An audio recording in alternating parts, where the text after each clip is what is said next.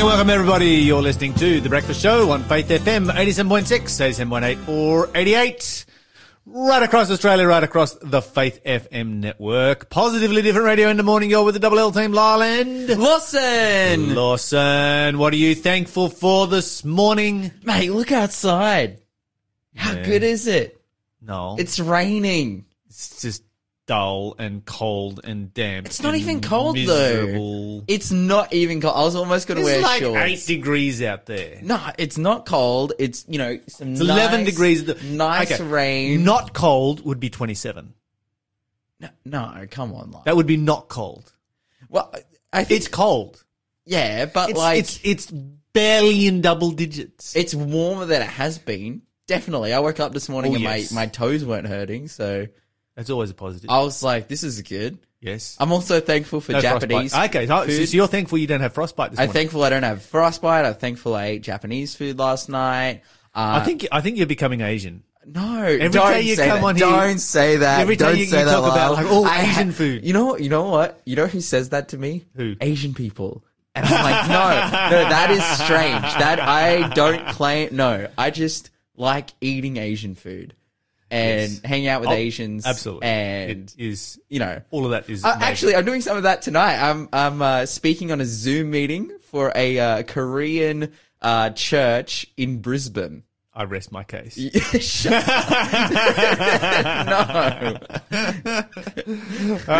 No, I'm totally on your side here. Absolutely fantastic stuff. All right. What are you I just like all cultures. I'm thankful for all cultures. Amen. Our world would be so unimaginably boring if everyone was the same culture. If everyone was like us. Yes. We're pretty boring people. I don't know. Did I say yes to that? I'll claim to be boring. You can be boring. I'm not boring. Yeah, okay, fair enough. I'm not boring at all. You're listening to The Breakfast Show podcast on Faith FM. Positively different. Fantastic stuff. Okay, let's talk about some positively different news this morning. Oh, what do I want to talk about? Okay. I have 3 things to talk about, Lyle. Take your pick. The first one is Honda. The second one is wastewater. And the third one is elephants. What do you want to hear? My favourite animal is elephants. Uh-huh. I own a Honda. Uh-huh. Let's do it in that order. Okay, we'll start with elephants first. Okay, so basically, the IRL, the real life Operation Dumbo Drop is currently underway, Lyle. This is insane. Elephants, they're known for their long migrations, and doing it all by memory, as, people know, elephants are seriously smart. But have elephants ever migrated from Kent in England, to Kenya? No, I do not believe so. No. Now, maybe there used to be a land bridge across there and could have been possible, and maybe mammoths started in Kenya and went to England and then across to Russia. I don't think You would need 2 land bridges. I don't. One from England to mainland Europe. Yes. And then one from Europe to the top of Africa. Europe to the top of Africa? You could go through the Middle East. Yikes. Yeah. That'd be a trap. I would just rather go across the bridge in Morocco. I have my doubts. But anyways, point is that that is what's going to happen, but it's going to be by plane. They're going to fly them? They're going to fly. They're going to fly elephants. 13 flying elephants. 13 captive elephants from the wildlife reserve in Kent in England to Kenya. Wow. Yeah. Are they running short on elephants? Well, no. Essentially, it's part of this program that is run by I had it in front of me before, by an organization the Aspinall Foundation. They're a super, super experienced foundation that essentially takes elephants from captivity and reestablishes them and relocates them into the wild. Oh, wow. And so this is their new project. They've done this with all kinds of animals before, lions and tigers, meerkats, like all these. I wonder how well they go when they go from being in captivity and getting hand-fed every day to being in the wild and have to feed themselves. Well, this is the thing, is that they've had almost a 100% success rate. Okay, so these guys know what they're talking about. They know what they're doing. They train them up. They get them ready to be in the wild. They really take that. And once they don't just chuck them in the wild and just leave. They look after them and they provide them with food and they make sure that they can adapt and all that kind of they stuff. observe. I wonder them, whether they fly one down here. I'd like an elephant. Oh, yes. We could ride elephants. Nah, that would kind of not be great. You know what's so funny that like at like like the Newcastle show and things like that when people ride camels, and I'm like, mate, just go to Darwin or something. Just go to the desert and you can go and ride camels. But riding an elephant, that would be something else. And so basically, yeah, what they're doing is they're like currently they're training them up. They're preparing this special Boeing 747 Dumbo edition. They're like literally making a special plane for them to be able to, well, they're modifying a 747 to be able to fly them to Kenya, because it's basically these 13 elephants weigh like 25 tons, like altogether. And so they've got a full on jet airliner that they're taking them through. And essentially like Dumbo Express. The Dumbo Express. They're going to take them to Kenya, put them in the wildlife park down there. And yeah, they've currently, actually this project is being oversighted by Boris Johnson's wife.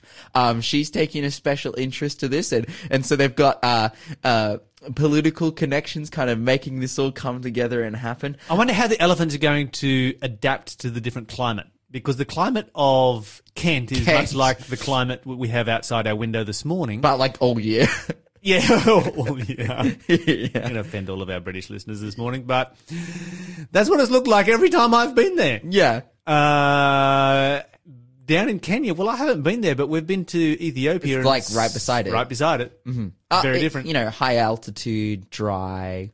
Is Kenya landlocked as well? Do they have a coastal section? I believe they do. Yeah. So, but for the most part, like, these elephants will be living kind of off the coast. Yes. Like, yeah, so I'm just like, this is amazing. This is so great. I'm really looking forward to seeing what happens. And I also want to see the research as well, because they say, oh, we've got such a success rate. This is the first time doing elephants though. And I'm like, okay, let's see, do these elephants just integrate and live their best lives? I would imagine so, because they're going from like a small, tiny, like zoo-like enclosure to all of a sudden they're running around in the plains in Kenya. They're going to be having the time of their lives, honestly. Someone's texting in to point out that before the flood, the whole earth was one landmass. Mm-hmm. And I guess that's not, all animals migrated from, what's modern day Turkey, Armenia, somewhere in that region, to where they are today after the flood. Mm. So, animal migration is an interesting thing to study and to research. It is. All right, Lyle. Yes. Let's look at. Oh, I was going to talk about Honda. Now, yes, I own a Honda. I paid $300 for it.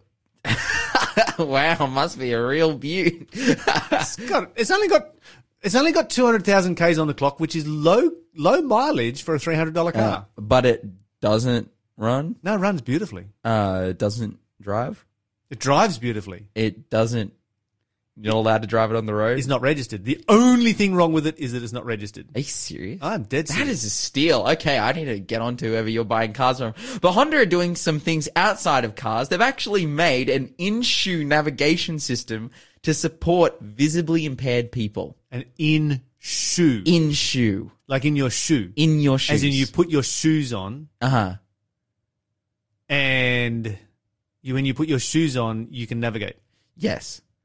Right. No, so check this out. So basically you have shoes, right? Yes. And you put these things, they're like these insoles, and then they have these like, little boxes that go on top of the laces, like these tiny little boxes, and they connect to your smartphone, which is using the Ashirese, app.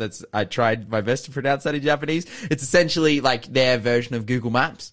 Right. And they connect to the shoe, and basically you can walk and it will send you like vibrations. Yes. In your shoes that will direct you. So if you're about to bump into something, it'll be like, yeah. And while you're ever going the right way, it's just like, yeah, whilst you're going forward, it's just like, basically. But if there's stairs coming up, it'll, yep. Tell you stairs. Do some beat as well. They say like this doesn't relinquish your use of the walking stick and those things. Sure. I don't. There's a specific name for the ones where they swing them side to side and like. Yep. But I don't remember exactly what it is. But essentially, what it will do is so you'll have that. You'll be able to see like you'll be able to navigate what's immediately around you. But say you wanted to walk 5Ks.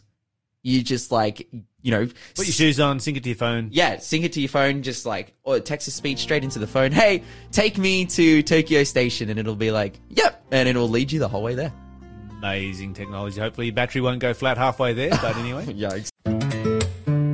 You're listening to the Breakfast Show podcast on Faith FM. Positively different.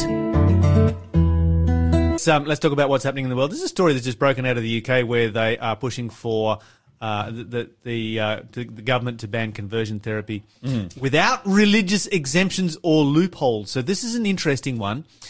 This is happening at a national level. Of course, we have this here at a state level in Victoria, and it's been an absolute disaster for religious liberty. But now they're pushing for it in the UK. Of course, Boris Johnson 12 months ago promised to ban conversion therapy. And what I find most interesting is that since, the end of any kind of, we're 30 years past any kind of abusive, kind of Conversion therapy doesn't even exist. Yeah, and it's like, how do you define conversion therapy? There's no way of defining conversion In a world therapy. where it doesn't even happen here. So they're banning something that doesn't happen as far as, the coercive, abusive practices from 40, 50, 60 years ago. Yeah.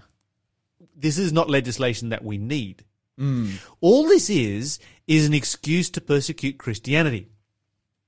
Okay, so on Thursday in the House of Commons, MPs considered the impact of Pride Month in the lives of LGBT plus people and discussed the government's plan to ban conversion therapy. This therapy covers a wide range of practices and does not have a clear definition. This is the key right here. Interestingly, it states, from acts most Christians, and I would say all Christians, consider abhorrent, such as abuse or forced fasting, to things such as Christian community, praying with a same-sex attracted person who wants pastoral support to not act out their sexuality. The debate was led by Labor's Dame Angela Eagle. She urged the government to introduce a ban on all forms, saying, as a minimum, they must introduce a ban on conversion therapy with no religious exemptions and no loopholes. Okay. In other words, probably a more draconian piece of legislation than what Daniel Andrews passed down in Victoria in his all-out attack on people of faith. And now they're talking about doing the same thing in the UK. It's going to be interesting to see how this moves around the world. But I think, so we haven't gotten the terms yet. I think because it was the specific terms of the conversion therapy ban in Victoria that was the problem. It wasn't the idea of banning conversion therapy. We don't have the terms of this one yet, but we do have what's being debated. Yes. And we do have what is leading the debate from the Labor side of the argument, which is pretty much the same as so what took place in Victoria. I guess once we receive the terms and then it says like you're not allowed to pray for people, just like in Victoria, it's like yikes. Well, that's what they're pushing for. So we need to pray for the United Kingdom right now because when people start discussing these kinds of things, really what this is just the government coming out and just going after people of faith across the board. And I just want to say right now, and I've said this over and over and over again here on Faith FM, if you want prayer for something, I don't care what it is. If you need prayer, you call us. Our number is 0491064669 because what Christians do is they pray for people. We don't ask permission from the government to pray for somebody who requests prayer for something that they are struggling with. It's super interesting too, as well. Just talking about prayer, like you don't know every single person who's praying for you or every single instance, but I can honestly say in my life, like I would not be where I am today without people praying for me. Without, of course, having a prayer life for myself, but just reflecting on my journey, I see actually around the time I became a Christian, before, like up until that point, I was like depressed and suicidal and struggling. My sister had started praying for me because she Praise God. started doing a Bible study series. She wasn't even a believer. She was dating a Christian guy. They started doing a Bible study series together. I was going through all these struggles, and so she started praying for me that God would come into my life. And then it's like, oh, look where I am today. Like, God really works through prayer. So guys, yeah, again, 0491 064 669 is the number to call. Please let us pray for you. Okay, so this story coming out of the University of California in San Francisco. They have an abortion clinic as a part of what they're doing, and they use the aborted fetuses for research in the university. 2 documents have been released via the California Public Records Act from that actually expose what's actually going on within this abortion facility, where the University of California, San Francisco basically experiments with viable fetuses. And they have 2 of these clinics that they harvest them from. And what's been pointed out is that the induced abortions often produce live babies. And so there was a request made under basically America's version of Freedom for Information for documents and procedures and protocols that determine the viability of living children and protocols and procedures for the medical care that is provided to living children. There were no documents provided because there were no documents to provide.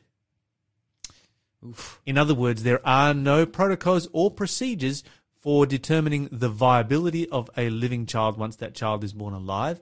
There are no protocols or procedures for the medical care that you would then provide to a living child. Even if it was not viable, it's not provided with palliative care. They're just left to die. It's just really chilling stuff. What they were able to secure was the fetal tissue procurement logs, so that they could actually, see what was going on. And Bettina De Fiore, who is in charge of this particular research here, she points out that out of 43 human fetal tissue procurement logs, 42 of them were documented as harvesting the genitalia and or gonads of the children. She said, it seems ironic that these scientists who work for an institution that postures itself as a frontline warrior in the battle for so-called reproductive justice spend their days mutilating the reproductive organs of people whose lives have been brutally ended under the banner of reproductive choice. Pretty hard-hitting kind of stuff right there. But that is kind of how it is. Yeah. She's just kind of calling a spade a spade. It's calling a spade a spade. She says the situation at UCSF's Women's Option Centre is essentially a free-for-all where each abortion survivor's life hinges on the whim of the abortionist paid to take their life. Wow. Which is it's rough to state it that way, but the University of California, San Francisco has been asked to respond to these statements and has so far remained silent, chosen to remain silent on these particular issues. And of course, silence never looks good. It's like, if you've got a response, guys, come out and give us a response, because these are serious accusations. And we want to hear whether there's a justification for what is taking place or not. Yeah, wow. Of course, is this something that is disturbing to you? And it should be disturbing for all of us, but if it's particularly disturbing for you, the Lifeline number is 131114. Call that number or call us here on Faith FM and we can put you in touch with people that you can talk to, because we understand we're here to support people just as much before they go into a clinic as when they come out. That's what Christians do. We are here to support people regardless of what their decisions in life might be. You're listening to the Breakfast Show podcast on Faith FM. Positively different.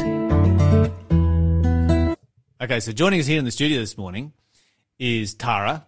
Hello. And Tara, we are super excited to have you on the show. Thank you. If Lawson sounds like he's in a hollow room at the moment, it's because he's out in the other studio with producer Shell, and that's because of 4 square metre rule. Yes. Because Tara's came in and taken his microphone. Stolen. Tara, we are so glad you are on the show, and we want to hear about your journey of faith this morning. So, where should we start? Let me ask, whereabouts do you come from? Well, thanks for having me. I am from a little town on the south coast called Moruya. So Moruya. Okay, so south coast of New South Wales. Yeah. I got marooned in Moruya once. Oh, wow. Yes. We were flying up from Tasmania. My dad was a pilot, and so flying up in a Cessna 182. And the weather turned bad just north of Moruya, so we spun around very quickly, landed as fast as we could before it fully closed in, stayed in a hotel for the night, and continued our journey the next day. It's a place to be if you're going to get worried anywhere. It's, the south coast of New South Wales is just gorgeous. Yeah. You lived there your whole life? I have. Up until now? Yeah, pretty much, yeah. That's all I remember, really. That's fantastic. Okay, so tell us about you're growing up in Moruya, South Coast. It's a fairly quiet part of the world. You've got beautiful beaches. You've got beautiful mountains and so forth behind it. It's a lovely place. Did you grow up in a Christian home? I did, yeah. I'm really grateful for the environment that I got to grow up in. Had Christian parents and relatives around me as well, so it was just a real supportive community. Yeah. And also, going to church with all of them in that same town. So surrounded by really encouraging, supportive Christians. That's fantastic. So you got a great support. You got brothers and sisters? I have one older sister, yeah. Yep, that's great. Okay, and these small country areas, how big was your local church? It was quite small. I mean, and as time went on, people growing up and moving out, it got even smaller and smaller. Which you've contributed to. Yeah, exactly. So I think there's maybe like one person under the age of 50 there at the moment. No. But, it wasn't too bad being in a small church. I definitely really appreciate that because you get to know everyone really personally and sort of feels like a tight-knit family. Yeah, see, I grew up in that kind of a church. I grew up in a church, I think by the time I moved away, and this was in Glenhuon, Tasmania. Big shout out to our listeners in Glenhuon, Tasmania. But I think by the time I moved away, there was like 15 people there, but, really close-knit community, very, very special place, and such great memories of growing up in that little country church, sort of out in the bush and whatnot. And so, Tara, you're growing up in this in this Christian environment. Is there a point in your story where you have, made that, distinctly made a decision to give your life to Jesus Christ? Yeah. I mean, I guess if I narrowed it down, I could pick two moments where I was really intentional about walking with Jesus. The first one would be when I got baptized. That was right about when I was 15. I'm 20 now. And yeah, so I mean, my whole life I've been super aware of I can't do this without Jesus. I need him by my side. So whether or not I was walking away from him or walking in his direction, I knew that, and I knew he was always present. So that was, number one, getting baptized. Knew I wanted to do that. Knew I wanted to make that declaration of faith. And second would have to be like end of last year, start of this year, what, ultimately led me to decide to do Bible working for this year. Yeah, we're going to come to that. We're going to come to that story. Okay, so what was it that led you to make a decision to go and do Bible work for? Yeah, I mean, what were your plans before you were planning to do Bible work? Not Bible working. It was doing uni. So I did uni last year in Canberra. And what were you studying? I was doing Asian studies. Okay. Yeah. And what that's interesting. You do Asian studies. Right, what kind of a job does that? And does that mean you're a diplomat to China or something? That's I guess being a diplomat is ultimately like a lot of people's goal. Yes. But for me personally, I was really not sure what I wanted my end goal to look like. I knew I liked Japanese and languages, and so I was doing a lot of those sorts of courses. So how good is your Japanese? Well, don't put me on the spot. It's a bit average at the moment. Do you know Hannah Nakagawa? She comes here on so Faith lovely. FM from time to time. She's amazing. Have you practiced your Japanese with? Well, I've said a few words, mostly me saying, I've forgotten everything. But, yeah. That's awesome. Okay, so you're at uni, you're in Canberra. You're doing Asian studies. You've got this bright future as Australia's next diplomat to, Japan. And then you decide, I'm going to do Bible work. How did that come about? Yeah. So, in a roundabout way, it was a lot of like, just figuring out, actually I have a role to play. It's not just particular people having a calling to be a disciple for God. It's everyone. And that sort of looked like basically me attending Canberra National Church while I was in Canberra and then making my way into having Bible studies with a group of people. And then I started leading the Bible studies. And then I started just pushing myself out of my comfort zone and saying yes when people would approach me with, I don't know, just being active in different church events and stuff like that. And then I was asked if I wanted to do Arise, go and apply for the Arise program. Yes, 4-month intensive Bible discipleship college. Yeah, pretty much, yeah. And that got cancelled actually because of COVID. I applied, but... Yeah. It was on and then it was off and then it was Yeah, on and yeah. then it was off. So you applied for it, you got accepted, Yeah. then it got cancelled. Yeah, but ultimately, like, I'm really glad that I've just gotten straight into Bible working. So through recommendation of Akil in Canberra, One of the pastors down there. yeah, he said that, you could contact Blake Penland in Raymond Terrace Mission Church and see if they'll take you as a Bible worker, and I did, and here I am. There you go. You applied. He said yes. You're up here. You're doing Bible work now. That's pretty amazing. What's it like to become a Bible worker with kind of no training at all? I guess you're giving Bible studies, small group Bible studies in Canberra. Yeah. Just launching in at the deep end up here. Yeah, it's honestly, you just figure it out as you go. just wing it. Yeah, Just a wing lot it. of pretending to know what you're doing, but but I feel like that's the case for everyone. No, I mean, like, if you look at the disciples, for example, like, same kind of thing. They didn't go through any training program before they walked with Jesus and went out into the community. So same kind of thing. It sort of gives me that encouragement to know that I don't need to be taught how to do something. I can just rely on Jesus and just go out and do it and just be willing. I call it the apprenticeship model of ministry, and I think that it's an excellent model of learning how to do ministry. That's the model that Jesus used, and so if Jesus used it, it can't be that bad. In fact, it must be a very good method. I'm sad that we don't have a lot more of it within our educational system, because we do tend to put all of our eggs in one basket, and we create a one-size-fits-all. If you want to do ministry, you're going to go to this particular college or university or whatever it is and get your 4-year degree or your 6-year master's, et cetera, in theology, and then you're qualified to do ministry. That's not how Jesus worked. That's not how the disciples worked. They followed the apprenticeship model. You look at Paul. Paul was always taking on apprentices. You look at Jesus, he had 12 apprentices. An apprentice is basically somebody who just comes along and works alongside and learns as they go, learns on the job. Yeah, it's super valuable. That's exactly what you're doing. Yeah. That's fantastic. Okay, so how long have you been doing Bible work for now? 5 months, yeah. 5 months. Yeah. Okay, so you're up here for, what, a year? 10 in total. Yeah. 10 months in total. Yeah. I Okay. mean, it'll be hard to leave, I won't lie. And then back to becoming a diplomat, or Potentially. what's the future hold? Honestly, no clue. But Yes. I'm okay with that because I know, God has a plan for me, and thank God for that, because I don't know what my plan is. But it could look like studying or working or Bible working. I know that I want to continue Bible working, whatever that looks like. But yeah, not too sure at this stage. So even if you go back, you could go to University of Newcastle here and join Lawson's church and do Bible work there. Yeah. See, Lawson's giving it. Lawson's pretty excited in there. He's like, yeah, let's do that. We need people. Stay in the local area. I think you've probably made a whole bunch of friends here in the local area. Tell us about Bible work. What are some of the experiences that you've had? What are kinds of things you're doing? I understand that you're involved with, Raymond Terrace is just one of these places. The Raymond Terrace Mission has all kinds of things happening. You've got church happening there.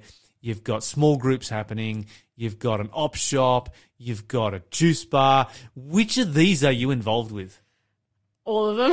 All of them? Yeah. Anything else? Or was that enough to keep you busy? Yeah, there's a few little things here and there that you can't predict. They just pop up in the week and it's something new, and you just learn it on the spot. You learn a lot of different skills. I'm handling money and learning how to deal with people, and also, doing a bit of admin work. So it's cool. You learn lots of different kinds of things. But definitely the juice bar and op shop are a super big part of volunteering at Raymond Terrace.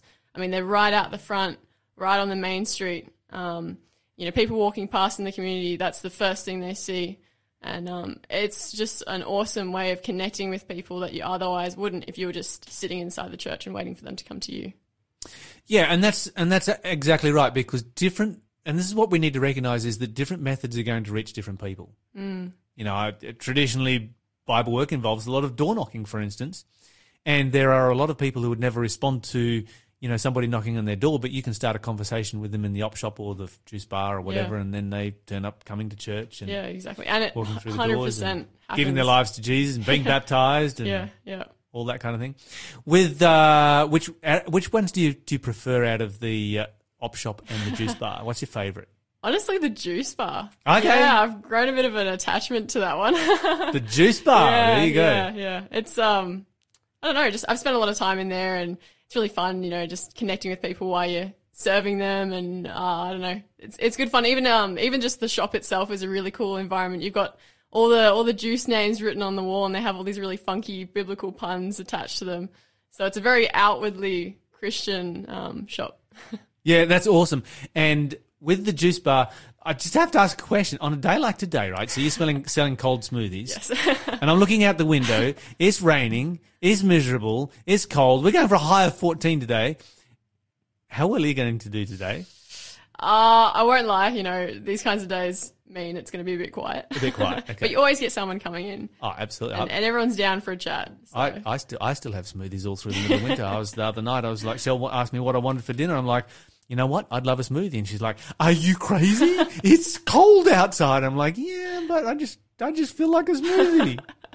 I won't lie. I relate to Shell in that sense that I'll watch customers come in on a rainy day and I'm thinking, what are you doing? Why are you doing smoothies? But I have to change that because I'm the one that's obviously selling it to them. Okay, so I'm going to just put it out there for everybody today. If you're passing through Raymond Terrace, or if you live in that area, but you know, of course, anybody going up and down the coast, anyone going from Sydney to Brisbane is going through Raymond Terrace. You're going to drive right past that juice bar, stop in there, Raymond Terrace Mission, and grab yourself a juice. It's going to be a cold smoothie on a cold day is just perfection. I've got to put it that way.